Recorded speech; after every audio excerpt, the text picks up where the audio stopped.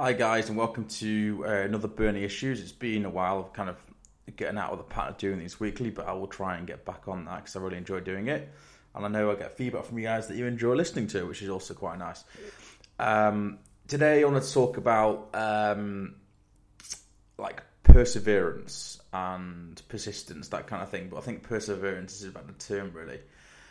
And it's often the difference between success and failure, but I think it probably actually always is, because you may have seen well, it's not an analogy, it's actually a kind of graphic, I suppose, that's what I describe it, of some miners digging for gold, and they've dug an awful long way, and they are literally like millimeters away from the gold for which they're mining, and one says to the other, I don't think there's anything down here, let's turn back. And I think that often is the case in life, that you kind of put all the activity and action behind whatever you're setting out to achieve, and you turn back too soon. It isn't easy, success, and in fact, just before I went to record this, I saw a little clip of Ed Sheeran talking about success and failure, and that failure is, in fact, where you learn things. You don't learn anything by being successful. This week's been quite a challenging week in terms of business-wise, in terms of decided to let two of the guys go, and that was a difficult decision to make. But kind of going off topic on perseverance here, but you have to make tough decisions, right?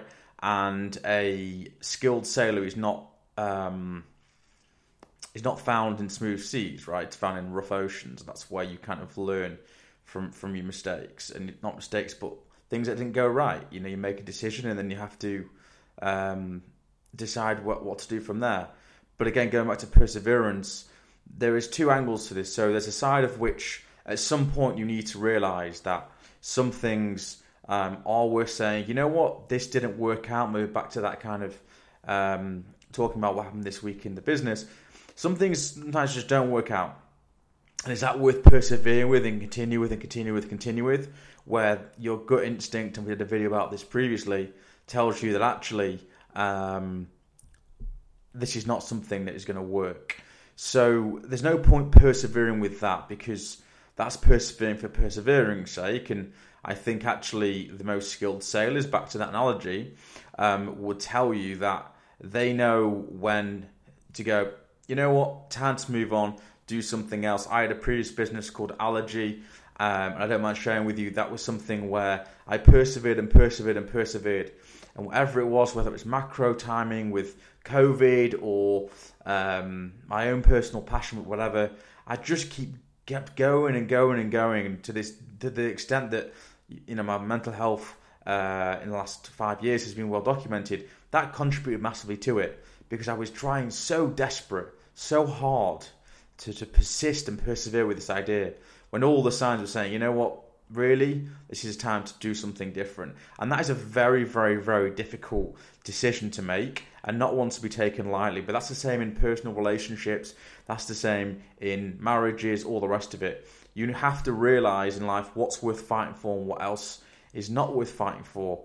And I won't go into more depth, but there's another business relationship this week that also came to a close or seemingly because it just turned out that the two entities were not very well aligned.